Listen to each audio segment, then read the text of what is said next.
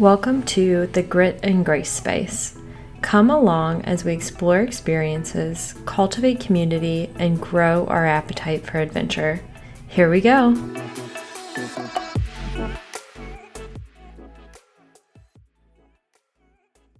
This episode has officially topped my favorite episode recording, editing, listening back to, and I am highly anticipating y'all's reaction to this lovely conversation I had with my brother Kurt.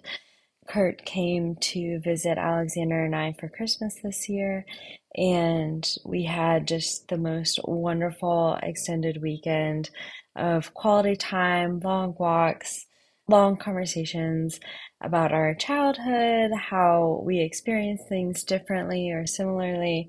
And it was just really such a therapeutic holiday. And so on Christmas Day, we recorded a podcast together and we went all over the place. It was such a delight to hear Kurt sort of unfold a lot of things from our childhood that we really haven't talked about together, and how each of our experiences were shaped by different elements of our childhood and of our journey was. So I would love you to leave a comment in Apple Podcasts or on the Instagram post and tell me what your favorite part of this episode was.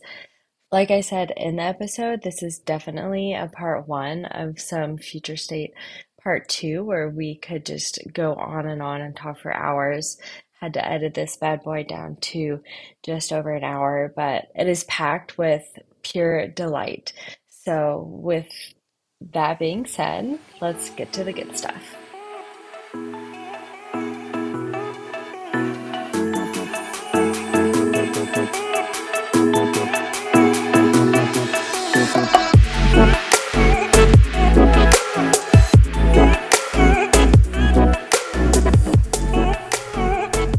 Are you ready?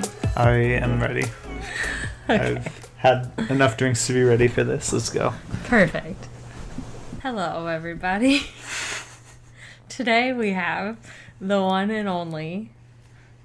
Oh, am I supposed to introduce myself? No, but I couldn't think of what else to say. I feel like I say that a lot. Everybody is a one and only, but you are my brother. That's me. That's you. And we are recording this on Christmas Day, so this is a present for everybody. Yeah, I'm excited to be on this. I'm honored. Honored. It is my honor. And Disco's in the background. She was napping a moment ago, but now she is awake again. And so what do you have to drink here? We are going with one of those, $3 pouches of mystery margarita mix from the grocery store nearest you. This one is a hurricane flavor. It's pretty good. It's a Christmas classic. We had to add an extra shot of rum in there just to make sure it was effective. I thought there was something a little off. I just have straight rum.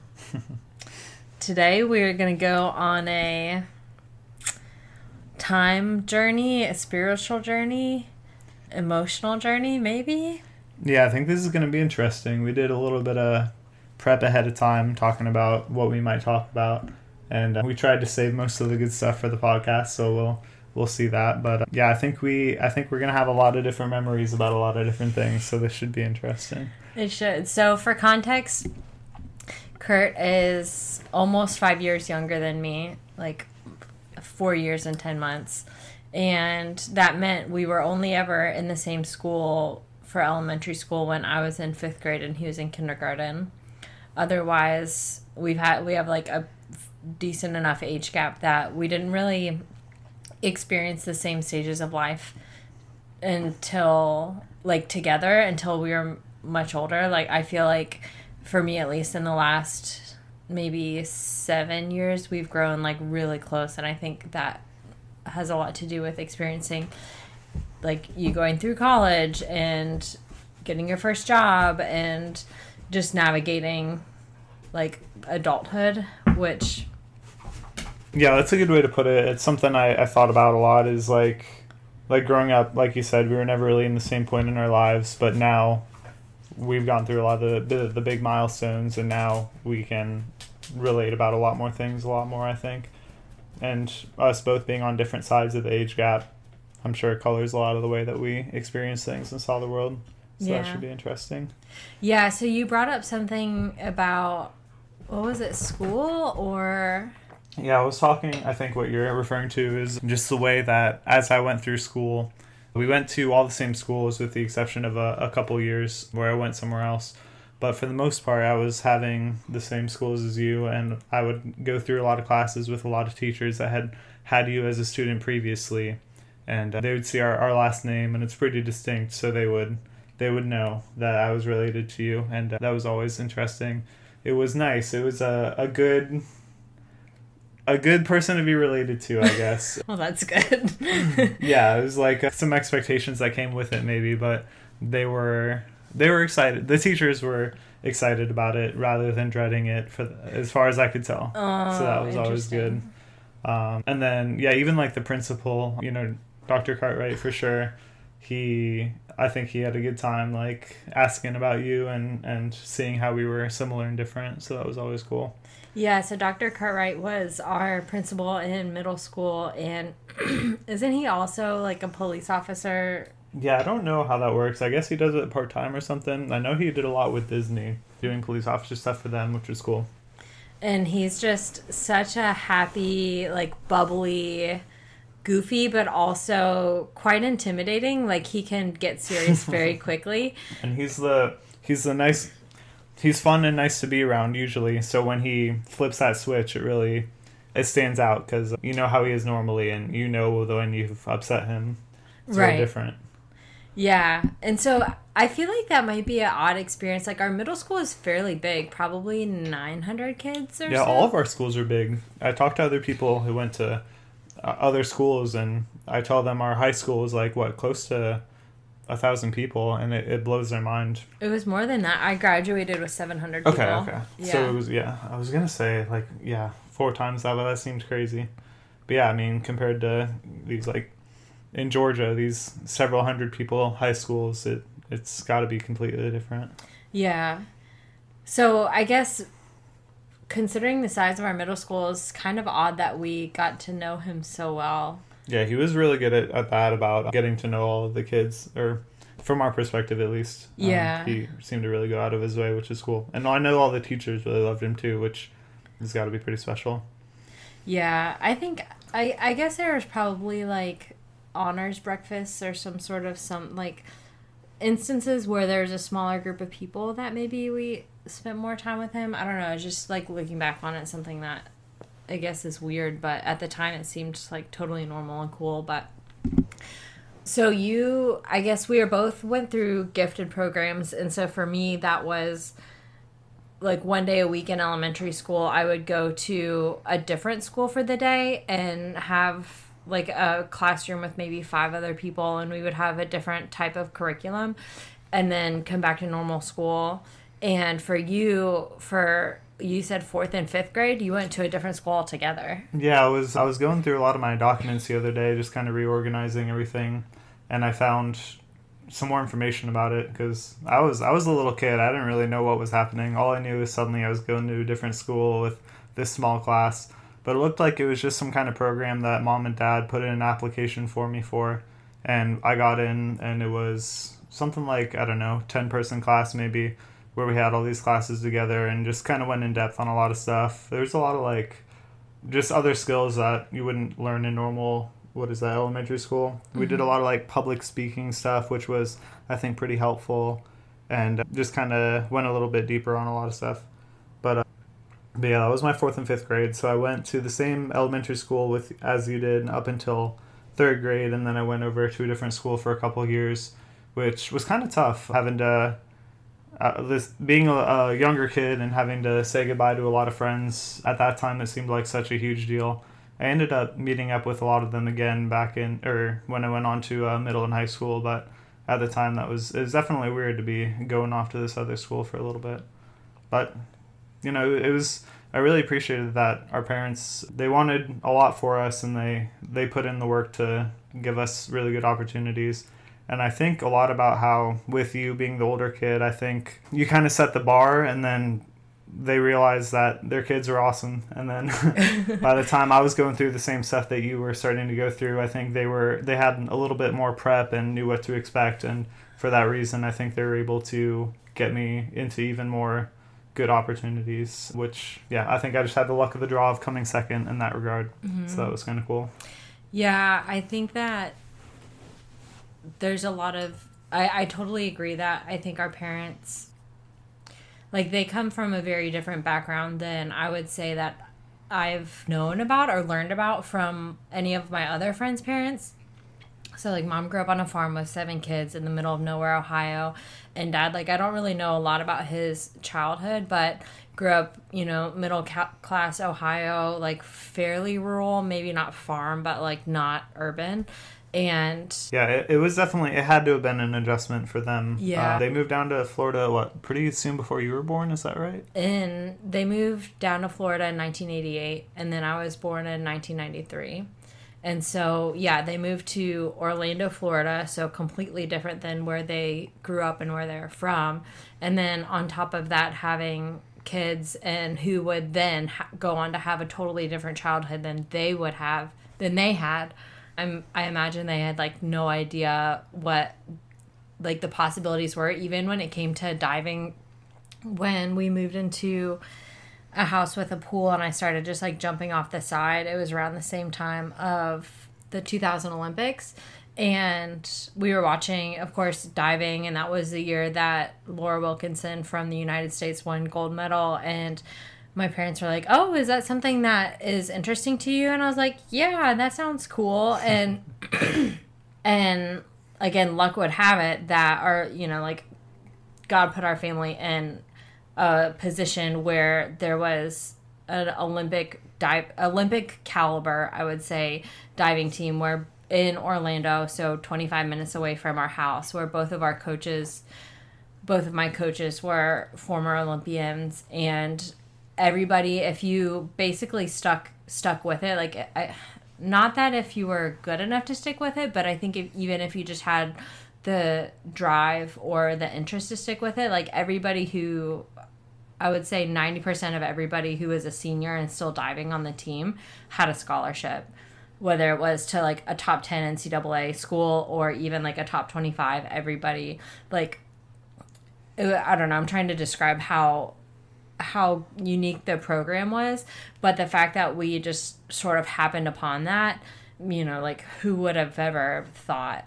So yeah, it's something that again, as a kid, you don't really notice these things, but it is kind of crazy how all that worked out, and it came from something so small. And I definitely want to talk more about sports, but another thing you said made me think, so as you said, our parents moved down from Ohio before either of us were born, and for that reason, we didn't really have any kind of extended family anywhere near us. And I was wondering what you thought about, like, holidays, for example. A lot of people, it's this big family gathering with all these extended family, and we never really had anything like that. And yeah, I can't remember if you were born yet, but there was one year where we flew to Ohio for Christmas, and I thought it was so bizarre to go to my grandparents' house for Christmas. It was cold, it was kind of dark, and, like, the nights were much longer there, it felt like. And I had all of these cousins that were basically strangers. Mm-hmm. And so I thought that was odd, where that's probably very normal for people with larger families who are all in the same town. And so I guess having Christmases or, like, Thanksgivings or Easters or whatever as just a family of 4 and not really going to see family, I didn't really know any different. Right. I feel like I talk to people with these bigger families, with these bigger gatherings, and they're like, "Oh, that's unfortunate," or whatever. And I'm like, I don't know. It's all I've ever known, and I always had fun during the holidays. But I wonder if it does color the way I think about holidays. We were talking yesterday about how I was never really that interested in Thanksgiving, but maybe for these families where it's this big deal, you see these people that you don't see that often, maybe that adds a lot. Maybe that's part of why I never got that into it, but Yeah, there was a Thanksgiving or two also where we went up to Canton, Ohio to see like dad's side of the family. And so I think like our dad only has a sister, but I think his dad has had lots of siblings. And so we have a huge Italian extended family up in Ohio that we don't even know. But I just remember those few Thanksgivings, it was like the stereotypical massive Thanksgiving on like fold up tables in a basement and just like all of these loud Italian happy like jolly people. And that was also in contrast to the Christmas I just described, where mom's side of the family is very German, stoic, like not unfriendly but just different. And both of those experiences were so bizarre to me that, like you said, we didn't know any better. But I think that now as an adult, I enjoy, like, this is probably the best Christmas I've had in my adult life, where it's you are hanging out at our house and we didn't really have any expectations as far as gifts go. Like, we finished decorating the tree yesterday and went to church all together, and we've just been hanging out today. And I guess like that rich quality time of like, I guess intentional conversation is something that I really value over gifts or big to-dos or being around a lot of people. Maybe that mirrors what it was like growing up. I don't know. yeah, that's interesting. This is another thing where we're different, because I don't remember any of these trips that you're describing. It might have been before you were born. It could be. Yeah, I feel a little sad that I missed out. That sounds like a good time. But yes, this Christmas has been amazing. It is really nice when there's no pressure and it's just about hanging out and enjoying the time together with the family. But yeah, I do sometimes wish that I could have known the extended family a little bit more, just to have that experience. I feel like it's a common experience that we didn't have as much. But yeah, no, I still loved all the holidays growing up. It was a really special time. I think about it all the time.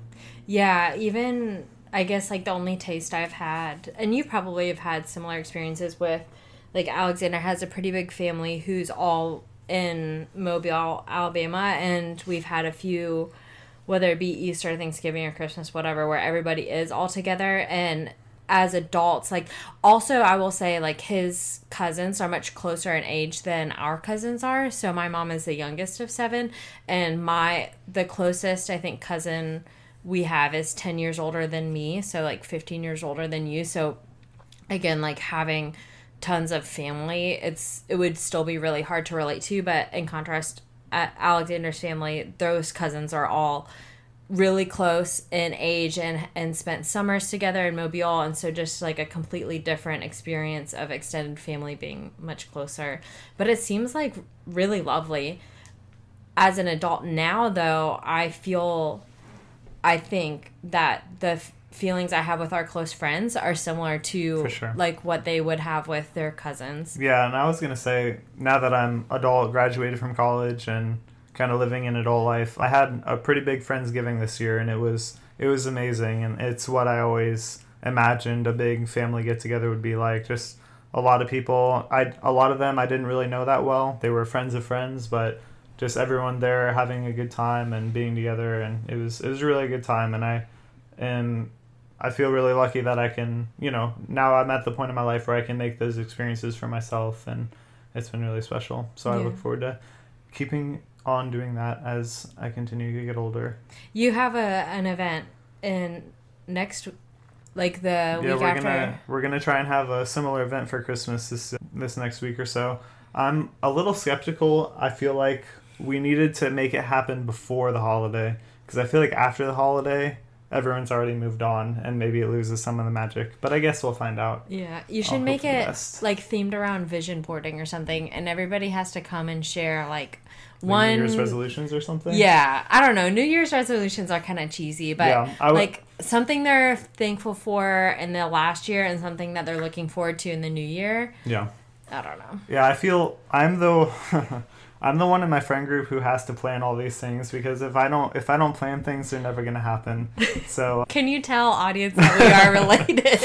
and it's interesting because I never really thought of myself as that kind of person, but just compared to the rest of the friends, that's my role. So, and I'm fine with it, but I don't know, it's just funny. Like I do, it is nice in the sense that I get to make things the way I want them to be, because I'm the one who's willing to figure it all out. So there's that.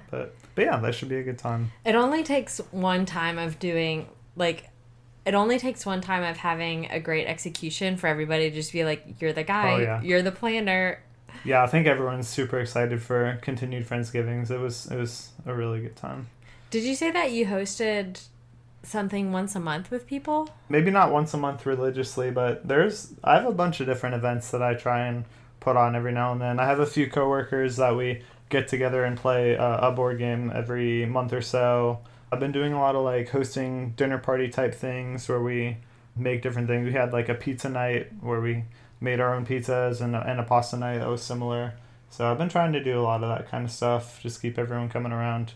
It's harder to make new friends as an adult, so I'm trying to hold on really tightly to the friends that I have. And, people are moving away slowly, so, got to make the most of it while I can, I suppose. Yeah, we went through that. It was about 5 years ago when all of our friends moved on to, like, their next job and left Columbus or left where we were working. And I don't know, I have abandonment issues, which maybe we can get into later. I wonder if you remember this book. But so all of our really close friends now live in Atlanta and Chattanooga, and so it takes effort and intentionality to get back together. But I will say, like, those friendships are ones that you really don't have to see each other very often for them to feel like rich. You're picking back up exactly where you left off. But do you remember this book? So our mom would read to us every single night, and as we got older, the books would get more mature, go from picture books to Harry Potter. To Harry Potter. Right? Yeah. And did she ever go back and start over, or did you? I don't think she read Harry Potter with me. I don't remember what we would read, but I remember her talking about reading Harry Potter with you. Yeah. Did you read Laura Ingalls Wilder? I don't know. Maybe if you describe it, I might remember, but I don't think so. It's like Little House on the Prairie. No, I don't think so. Okay. There was, when we were like little, and I feel like we were in your room for some reason. I can't remember. But there's this book of a little lamb, and the little lamb loses its mom and is all alone, and it's sad and it's scared. And I would like cry whenever we got to the page, and like Mom knew it, and so she would like flip to the page and I would start crying, and then she would flip it back. She like tortured me with this book. That's awesome. And then she would flip it over and I would start crying, she would flip it back. And so now like this is an exasperated like feeling of abandonment and loss and loneliness. Same reason I hate Bambi. I think that's the worst movie of all time. So if you stumbled upon that book and opened it to that page, I would burn it. You think so? Yeah, oh, no, I would want to cry. You think you would start crying? Oh, for sure. Wow. For sure. No, I don't remember that at all. That sounds awful. Oh, it was awful. Funny. This is the same mother who the night before my like 8th birthday, we had zucchini for dinner. Do you remember that? Oh, I remember all about the zucchini story. Yeah, because it's been told so many times. And I don't remember the event itself. I remember the story. The stories. I feel like that's how it is with a lot of things in our lives. Like yeah. I'll have heard about it through context or remember it through context, but I don't remember the original event. I wonder how many of our memories are like made up memories. Oh, all of them probably. All of them. Memories aren't real. No, memories are not real. We live in the what is it? I don't know where you're going with The this. Matrix. Okay. Yeah, so the night before my 8th birthday or 9th birthday, I don't know, 10th, we had zucchini as a vegetable for dinner, and it was terrible. And I didn't want to eat it. I thought it was disgusting. And our parents were like, if you don't eat the zucchini, you don't get any birthday presents. So I'm like choking on the zucchini with milk and like gulping it down, but then it like comes up a little because you have a gag reflex. It's just terrible. And the first gift I open on my birthday the next day, my mom had wrapped a zucchini. Did they wrap it creatively so you didn't know what it was ahead of time? Like, was the zucchini shaped as you were unwrapping it? I feel like it was. So you should have known. You should have been ready. That's rough, though. You would never think that you would get a vegetable for your birthday. And so I'm like unwrapping this thing and I just go, what is this? Because I thought that's all I got for my birthday was a zucchini. So I don't really remember them doing this kind of thing to me, or maybe I just blew it off more easily than I think you you did. just didn't react. Yeah. Maybe I didn't give them the pleasure of reacting the first few times, so maybe they gave up by the time I would have remembered it. The smart one. Yeah, I think there's a lot of that where I just don't remember a lot of my life with you living in the house, because by the time you moved out, I was, let's see, that would have been like 7th or 8th grade. Yeah. And I barely remember middle school. So, yeah, I think you have a lot more memories of us growing up together than I do, which I'm sure colors the way we think about our childhood. Yeah, I feel good about that because I feel like there are things that I remember that I deeply regret that were either accidents or I was like mad at you for some stupid reason and like overreacted. And I'm glad that you don't have those memories hopefully ingrained in your being. There was one time, we were talking about this earlier today, where it's a long story and it's complicated, but basically it was my fault that you hit your head on the side of the pool and you were crying, stopped crying. You had this big welt on your head and I just felt so bad. Was this the home pool or the Y pool? No, the home pool. Okay. No, I don't remember that at all. But when you were telling me that story earlier, it reminded me of the time where I pushed the coach into the pool. Do you remember that? Yes, that was hilarious. And at the time, so basically the issue with this was he would push me into the pool all the time. And one day I decided to get revenge, but it turned out he had a phone on him. And this was back in early 2000s when phones were expensive and and not waterproof, of course. So basically my parents had to buy him a new phone and it was a big deal and I got into trouble. And at the time I assume I did. At the time, I was like, I don't understand what I did wrong. He did this to me a million times, so it's a big deal that I did it back to him once. But yeah, apparently that was not a good thing to do. But I remember that happening. I wonder if he remembers that. I don't know. I see him pop up on Facebook every now and then. Wonder what he's up to. Yeah. We should. Yeah, we were talking about sports earlier. I think this will be interesting because we had very different sports journeys throughout our lives. So you did diving pretty much the whole time with a brief hiatus in the crew during your, that was freshman year? Mm-hmm. I did diving for a little bit. We were talking about this earlier, and I can't remember exactly when I started and stopped. But after I stopped diving, I ended up kind of just bouncing around to a bunch of different sports. Did basketball for a short time, and then I did football for a decent amount of time. And then once I hit middle school, I started doing school sports. So I did track. I guess that was the main thing I did. I didn't know that. In middle school. Yeah, it was a good time. It was with my one teacher, Mr. Cycle, who I'm still really good friends with to this day. He taught us in middle school, and I didn't have him. He must have been new. I think he was pretty new. I mean, he's a young guy, so I wouldn't be surprised. But basically, it's this teacher that I had in middle school for a bunch of classes with a close group of friends that I still keep in contact with, and we all just got to know him really well. He taught us for, I think, like 4 or 5 different classes. He coached a couple different sports, and still to this day, a big friend group and we all go down to Orlando every year, and we all hang out again. We go to Halloween Horror Nights together. Yeah, we talked over at Thanksgiving. What's his first name? Jason. Oh, yeah. If you ever, like, all of these 25-year-olds calling somebody somebody, he's probably what? He's not 40? that much older than... Yeah, I think he's late 30s. But yeah, so once we graduated high school, I guess, he was like, you can just call me Jason. And we tried it on for size, and it just didn't work out. It felt wrong. But anyway. Did you keep in contact with him through high school? Well, we had been doing the Halloween Horror Nights every year. That was the main reason that we kept in contact. Halloween Horror Nights is an event down in Orlando where they have all these studios that they use for filming. So during Halloween, they turn them into haunted houses, and you walk through them. So we all really wanted to go when we were in middle school, but we needed a chaperone because we were young. And his wife didn't want to go, but he wanted to go. So he was like, hey, I could be a chaperone. And he talked to our parents about it and got the okay from everyone. So we went, and 8th grade was our first year, I believe. It could have been 7th grade.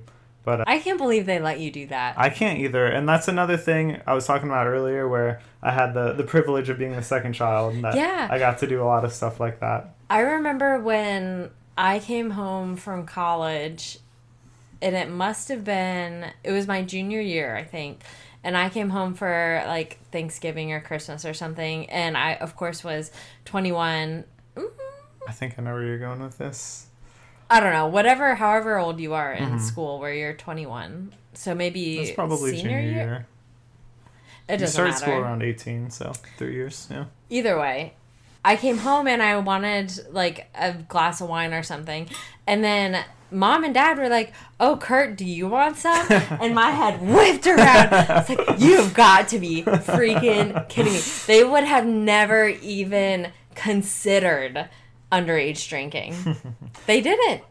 I mean, we would have like small sips of wine during like spaghetti nights or whatever. Yeah.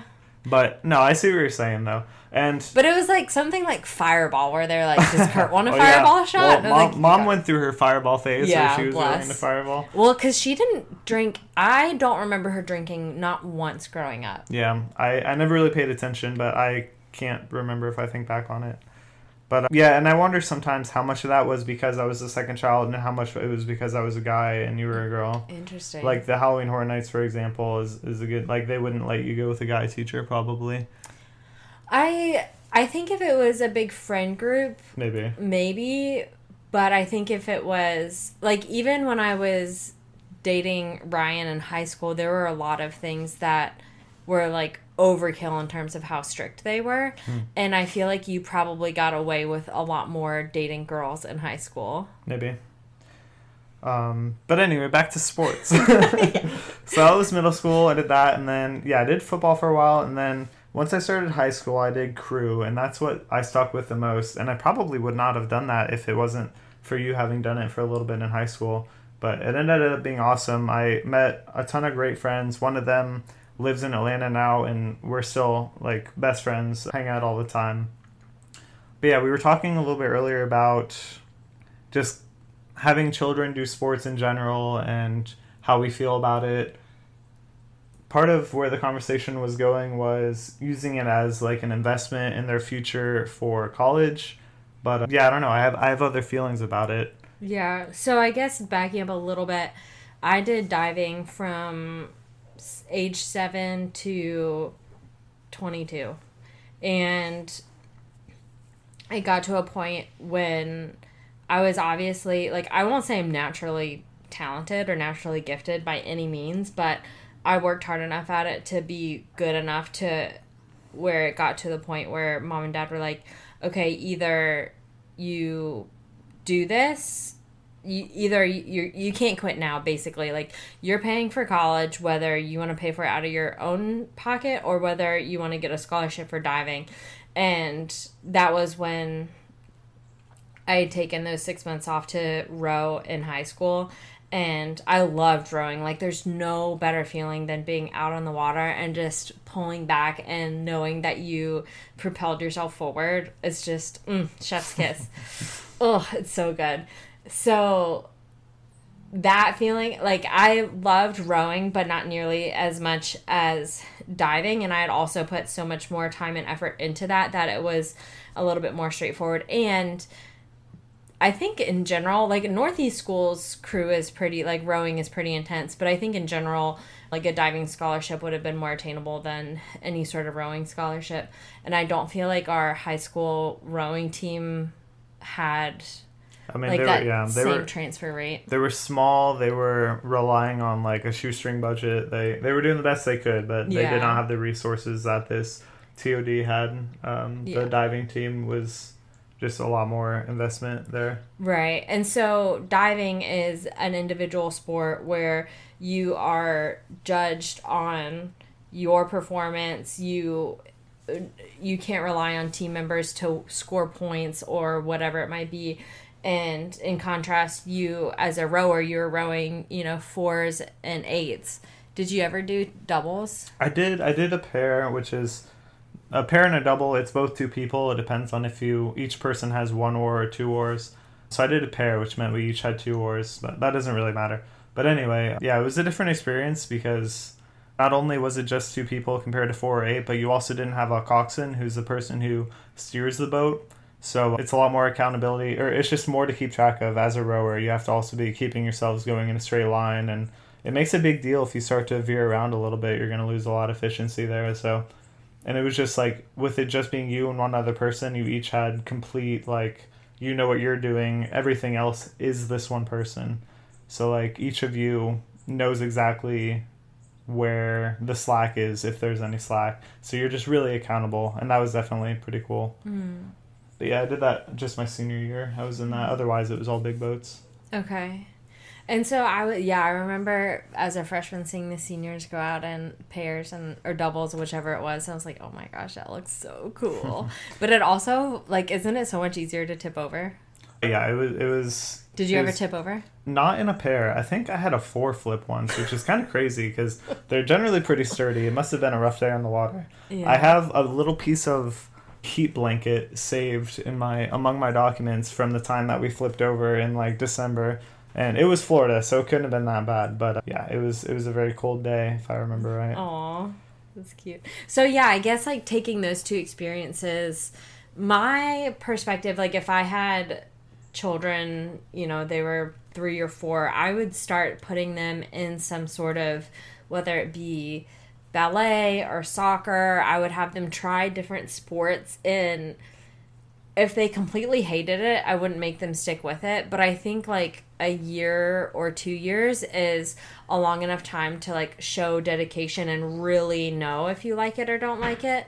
But I don't know if it would have to be 100% sports, but I would want my kid to be in something that took up a substantial amount of time outside of school that made them, self-improve. Yep, I have a lot of thoughts about this. We were talking about this a little bit earlier today, so it gave me some time to think. I think what I value out of having a kid do sports is I think it promotes a lot of really good work ethic, which I think is definitely one of each of our strengths. I think our parents did a really good job of instilling that in us. And then the other thing is time management. I think that was really valuable. I would spend 2.5, like with crew, which is what I remember the most because I did it the longest and most recently. That was 2.5 hours every day after school. So on top of your 7-hour school day, you have another 2.5 hours accounted for. And that meant you had to budget your time a lot better. And I think that was a really valuable skill, especially when it came to college. I know going to Georgia Tech, a lot of people kind of floundered when they first got there because it's a pretty tough school. Tougher than, high school by far, but tougher than some other colleges too, and people just don't know how to handle it and they completely lose it. But I took it in stride. It was just fine. I was able to do a lot of extracurriculars even while I was there, and was able to manage it all because of the skills that I picked up by having all these extracurriculars that I was obligated to put my time towards. So what Kurt won't tell you is that he is a boy genius.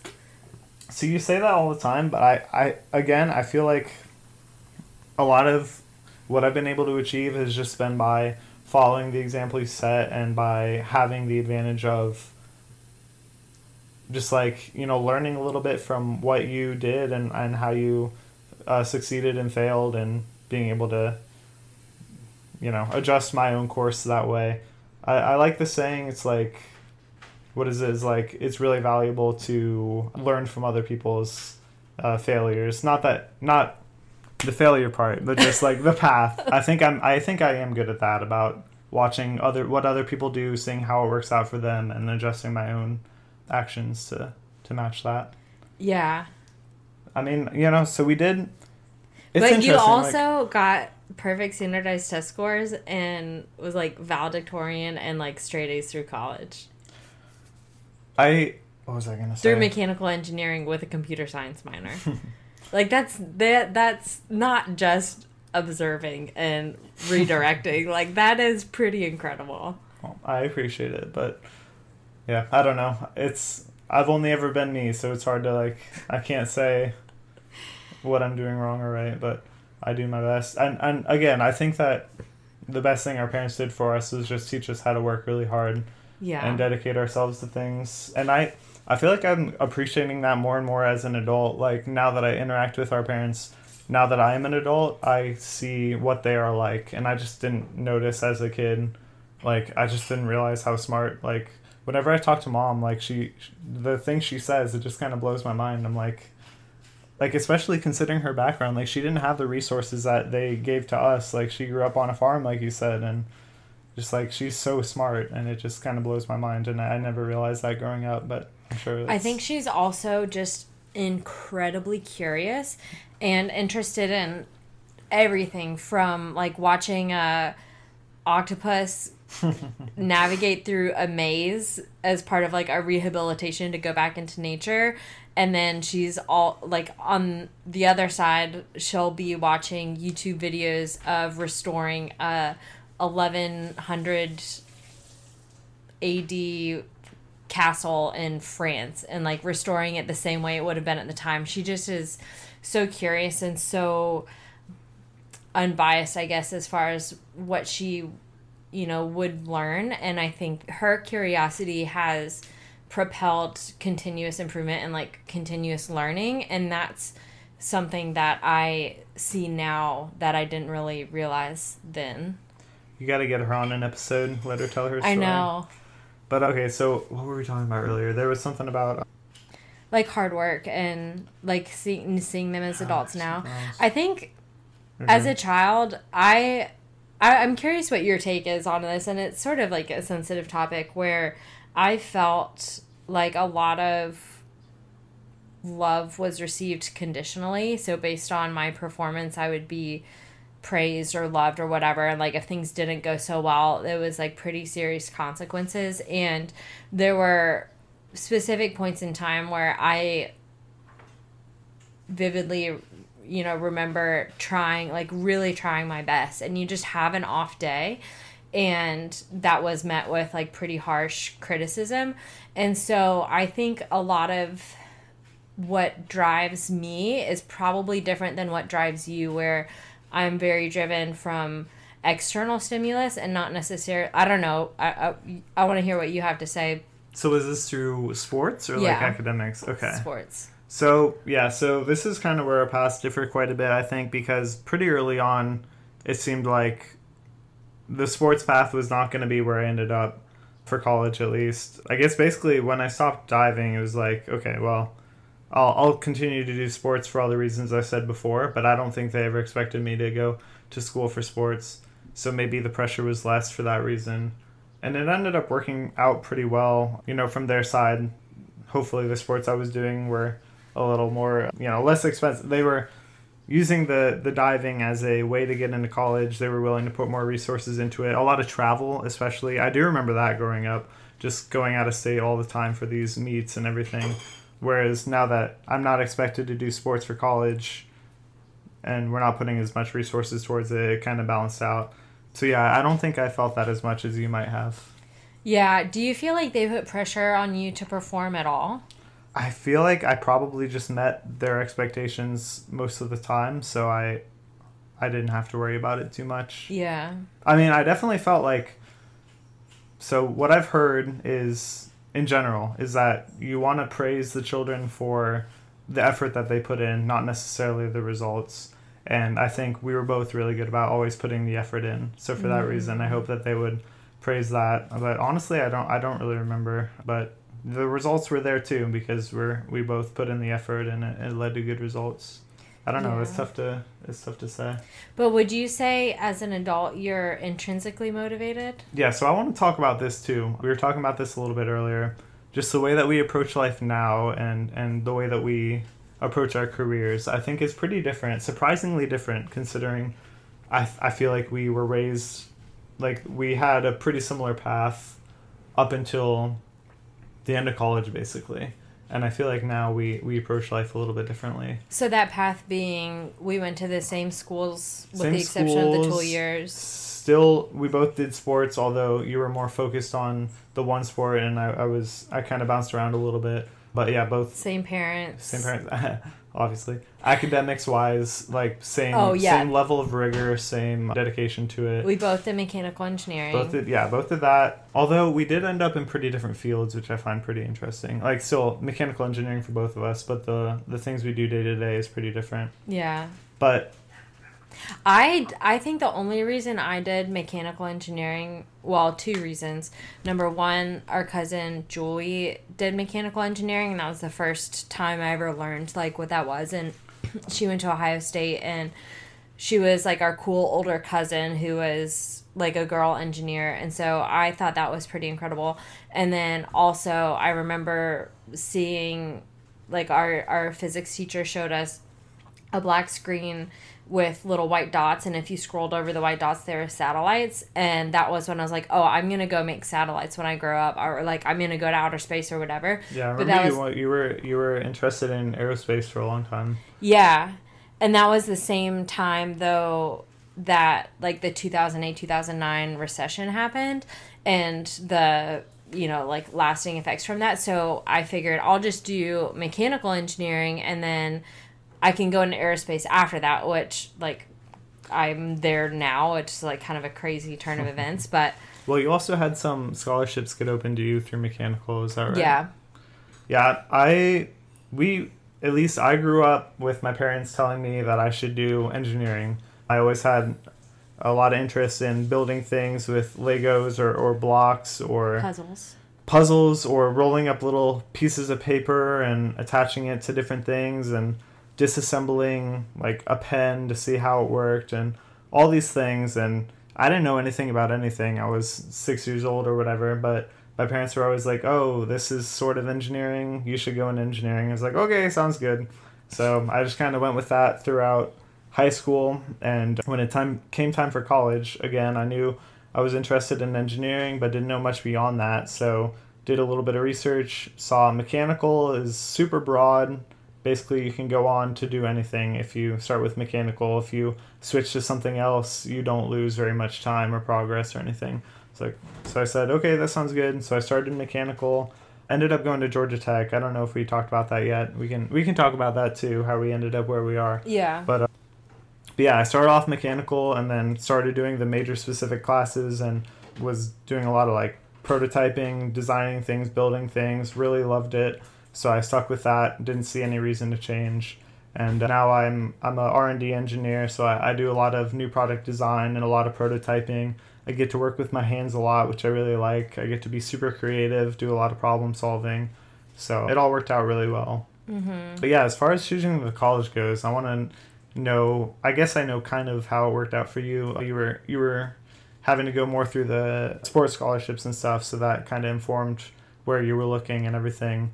As far as my story goes, I just wanted to get out of Florida. I wanted to kind of explore a little bit, be on my own a little bit. I also honestly really didn't like the weather in Florida. I just wanted to get out of the heat.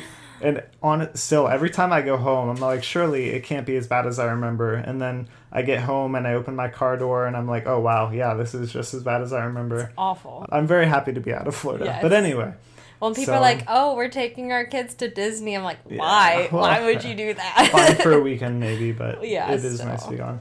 But, so yeah, I started touring and just kind of looking up, hey, what are some good engineering schools? I saw Georgia Tech come up. I did a tour of Auburn because you had gone there. I did a tour of OSU because our parents had spent some time there. A few other colleges, but... Princeton and Yale. Yeah, well, those didn't pan out anyway. But yeah, you got to shoot your shot. But anyway, exploring Georgia Tech, I really liked the campus. It was right in the middle of Midtown Atlanta, so if you go off campus, you're right in the middle of the city. You can go to a lot of cool like restaurants or venues for music or shows or anything you want to see. But then if you go onto campus, it feels completely different. You're isolated. There's a ton of trees and green spaces, and it's very peaceful, very safe. And it was just like a really cool balance of like being in a major city where you could do anything you want, or also be in a pretty quiet, like student-centered area, which is really peaceful. And just everyone that I met and talked to there during my visits they were all super interesting, had really different backgrounds, and everyone was just so smart and like had done such incredible, impressive things. And it was just, it felt awesome to be there. So I applied there and I got in. And I remember the day that I got like the results of me getting in, I got the email saying I got in. I was like, oh, okay, cool. To me, I didn't even think that much about it, but my parents were like really excited. And I didn't realize until later on like how low the acceptance rates are. They were in like the 20% or something. I just kind of assumed I would get in, but yeah, it was not. I had like a few friends in high school with me that applied, and they did not unfortunately get in.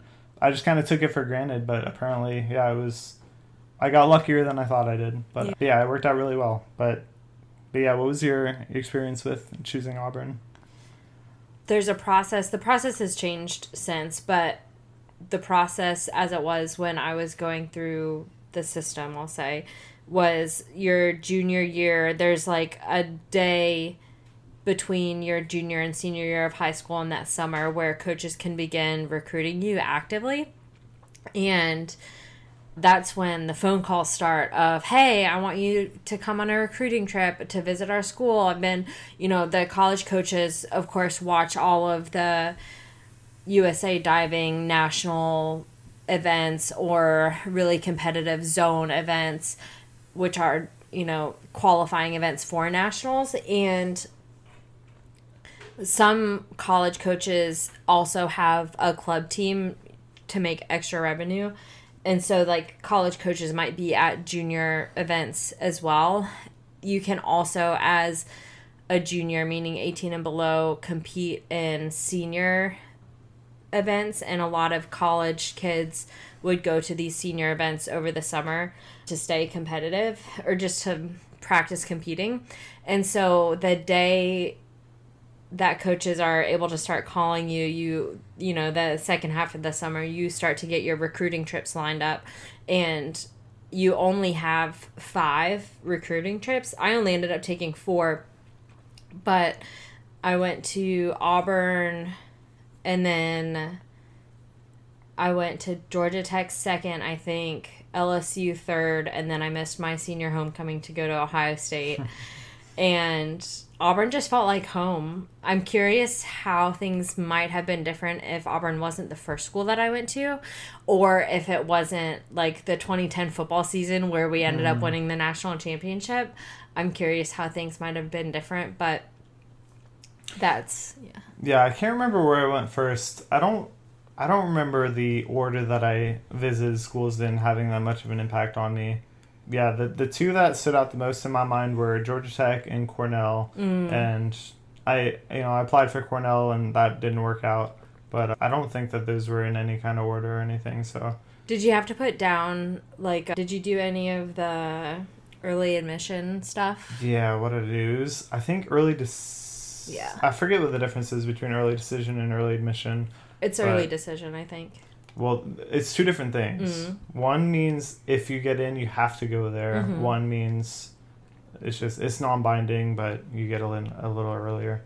I don't remember, but I'm super happy I ended up where I ended up. It ended up being excellent for me, and still within driving distance from home. Still within driving, not that far. The weather was nicer, but still like not super cold in the winter, and then all the stuff I said earlier. But so going back to what I think we're starting to say is like since college has ended, it seems like we're 2 very different people. Yeah, let's get into this. Okay, so because I want to see what your perspective is. So okay, up until I graduated college, I feel like we had a very similar path. We both busted our ass pretty hard during school. But now that I'm out of college, I guess it kind of felt like, to me, the whole time, school was the means to an end of then being a good, stable job that was financially rewarding and fulfilling and satisfying. And other than that, it was a means to support my life and just enjoy my time. Here for a good time, not a long time. Although I'm also here for a long time. Yeah, Kurt wants to be 102. That's the goal.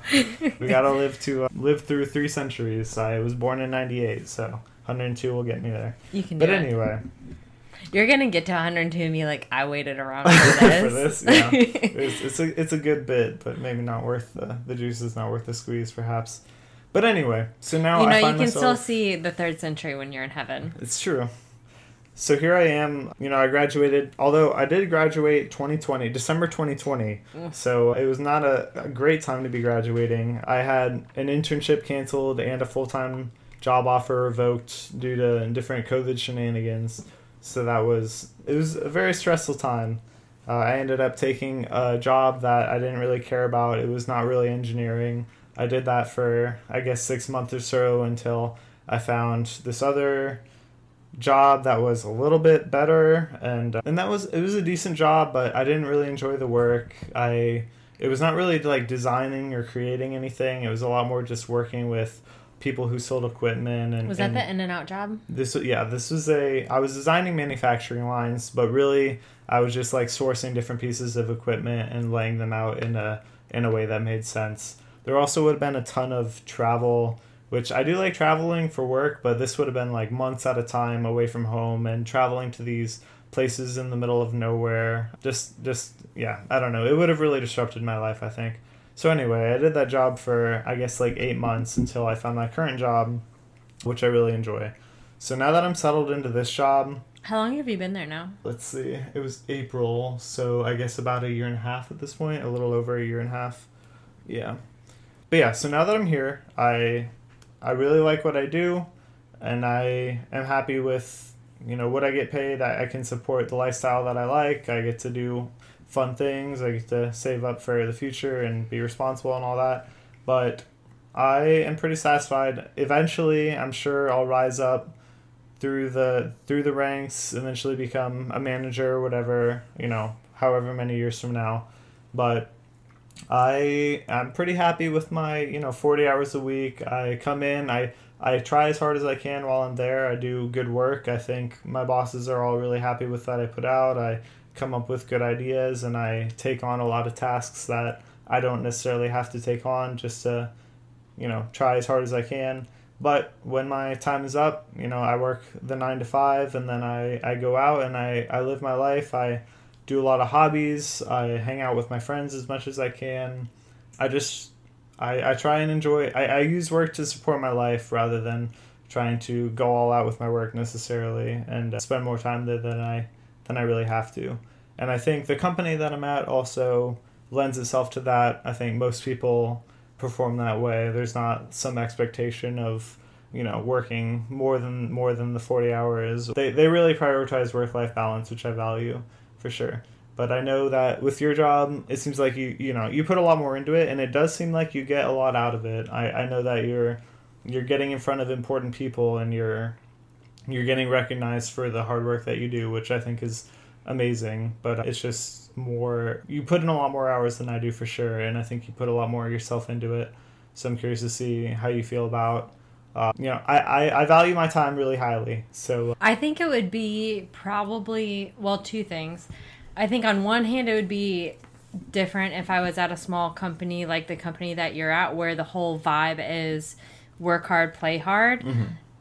I also think that if I was at a smaller company, I might become disinterested. That, like, not the reality that the ceiling was low, but maybe false perception that the ceiling might be low at a smaller company. Versus, I think Raytheon is like, this is probably low, but like 40,000 people or some ridiculously like large conglomerate. Yeah, my company is closer to 1,000 for reference. So you work at a much smaller company. I work at a large corporation that is a conglomerate of 3 sub-companies, and the companies within those are all still very large. And the company that I work at right now has, 200 plus executives, and you can only imagine like how many people are under that tree. And so I think for me, the ceiling feels measurably higher, and there's something to keep striving for and like working towards achieving.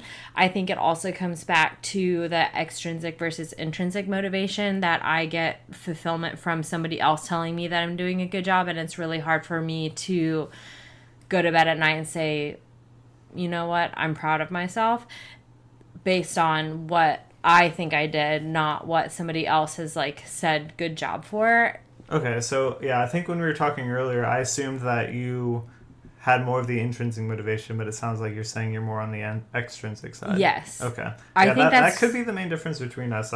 As long as I feel like I did a good job and I gave it my all, I'm pretty happy. But maybe that's not how you feel all the time. No, I think that's not how I feel hardly any of the time. Yeah, that's really interesting. Go ahead. Well, from my perspective, it seems like you really value your time. So, and I definitely value my time very, very highly. I'll do a lot to save some time, or just, I don't know. But anyway, so, you put in a lot more hours than I do. I'm sure you work at least like 50 hours a week probably. And I am curious about if you feel like that 25% more work is more worth it to you than if you were to go a little bit lighter and enjoy other extracurriculars a little bit more potentially. I think, well, number one, Columbus, Georgia has a lot less to offer than Atlanta. So not that I work because there's nothing else to do, but it's just not glaringly obvious. Like it would be a higher level of effort to go do more fun things outside of work. But I also think that extra 25% also comes back to the company culture, where high potential employees are working extra, are being rewarded, not for working more, but for their output, which, requires a little bit more input. And I think that... So potentially if you were to be offered a job at a place where the culture was a lot more chill, just the 40 hours and then you're done, maybe a lower ceiling and where you could go with it, how would you feel about that? I think I would still feel like I'm not doing enough. I would feel like I can do better. This isn't enough. Like this, I have like I've been working on this quite a bit over the last couple of years or so, like improving my own self-talk or like my own self-worth and how I measure that or check in on that. But I think there's still, more than 50% of my self-worth comes from my surroundings or like the satisfaction of being enough, whatever that is. So I think that even if I was at a smaller company and they're like, oh, you're doing a great job, and the ceiling was maybe lower, I'd be like, okay, but am I? Like, I think I might distrust that more than that feedback coming from somebody who was like more senior in a way. Yeah, that makes sense. And honestly, I kind of surprised myself when I graduated college, because I always, really, really pushed myself throughout high school, college to do the best I could, take on a bunch of extra things, just kind of challenge myself. And I still feel challenged at my job. I learn something new all the time, but I'm totally happy with just, I don't see the need to, well, that's not even true. I don't know. Maybe it's just, it probably does come down a lot to the culture, because I've definitely taken on a lot of tasks that a lot of my coworkers are not. Like, there's a lot of like extra things that am working on that no one else is working on. And I think you also have a naturally larger bandwidth than like a large selection of peers probably. So to you, it's like less mental overload to go do those things, and you see like the worth and the value of doing them. I also think that our jobs are so different that you are really fulfilled with the type of work you're doing. And that is like, not that I'm not fulfilled with the type of work that I'm doing, but you get to be creative every single day and really think about. Yeah, I see. You're saying like with fewer hours, I get a lot more like output potentially, like tangible output. Maybe? I think so. Yeah. I can see that. Yeah, I definitely. Yeah, I get to.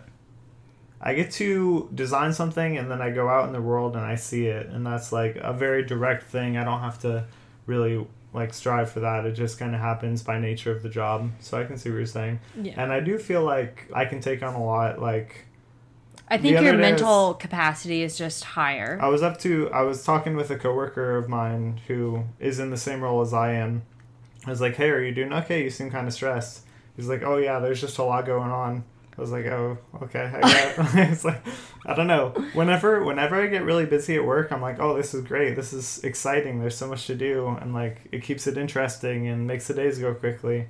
Whereas my coworker was apparently feeling pretty stressed out when that was happening. So that could be part of it. Like I can take it on and still get it done in my time and then get out of there at 5 or whatever. I think also going back to what you mentioned earlier about reward for effort, I think that it does seem like you are being rewarded. Like I hear about the people that you talk to and the meetings that you get invited to. It seems like you are being recognized, which I can definitely see as being very rewarding. I'm just talking about like the stress piece of it. Like Sure. you see all of these extra things that you take on and the problems that you solve. Like you also do Rubik's Cube. You know, you time yourself to do like speed Rubik's Cube, or you're interested in like other puzzles. And I think that where was I going with this? Oh, I think that a lot of your drive, like kind of like mom, just comes from curiosity and wonder and like excitement, whereas a lot of my drive comes from performance. And I think that's just like, yes, we were raised very similarly, but I think those are very two distinct differences in how we were raised. Mm-hmm. What else do you want to talk about? Let's see. That's most of what I had from before. Okay, so we'll make like a part 2 out of this and record another podcast maybe in the summer. But the last question I have for you is, if money was no object, what would your perfect day look like? My perfect day? Yes. I want to go do something new. I've been trying to do a lot of new things this year. I went skydiving earlier this year, which was pretty awesome. I still have never been skiing. I gotta go do that at some point. But yeah, I would want to travel. Don't do it. No, I know. Okay, so all my friends are going skiing and they're super excited about it. And I'm like, everyone who I know who has ever been skiing ends up hurting themselves. So I'm kind of terrified of it. But I gotta do it at some point. I would recommend trying snowboarding and wearing like wrist guards. So is this a question you ask all your guests what their perfect day would be? Okay. Okay, so here's something totally different. So one day in my life, I want to go to a very, very fancy hotel and stay the night and go to a very, very fancy restaurant near that hotel or in that hotel and just be treated like I was an important person and have the full fancy dining experience and dress up really nice and all of that. I want to do that at least once sometime in my life. That sounds so fun. Why? I don't know. I do really like dressing up, and it's harder these days. No one dresses up anymore. Yeah. There are some speakeasies in Atlanta where people still dress up. So I like to go to that every now and then, and it's fun to look nice and feel important for a night. So yeah, I want to go get that full luxury experience and just like all the customs and stuff, like the high class manners and everything. It's cool to see, and you don't really see that at all anymore. Not that I ever did as a kid growing up. Like I'm not from the 80s or whatever, but you mean the 1800s? Yeah, something like that. But yes, I think that would be fun to just like have that high class experience at some point and just see what it's like. That would be fun. Well, we will do a part 2. Thank you for indulging me in a podcast conversation. Thank you for having me. It was a pleasure. Good.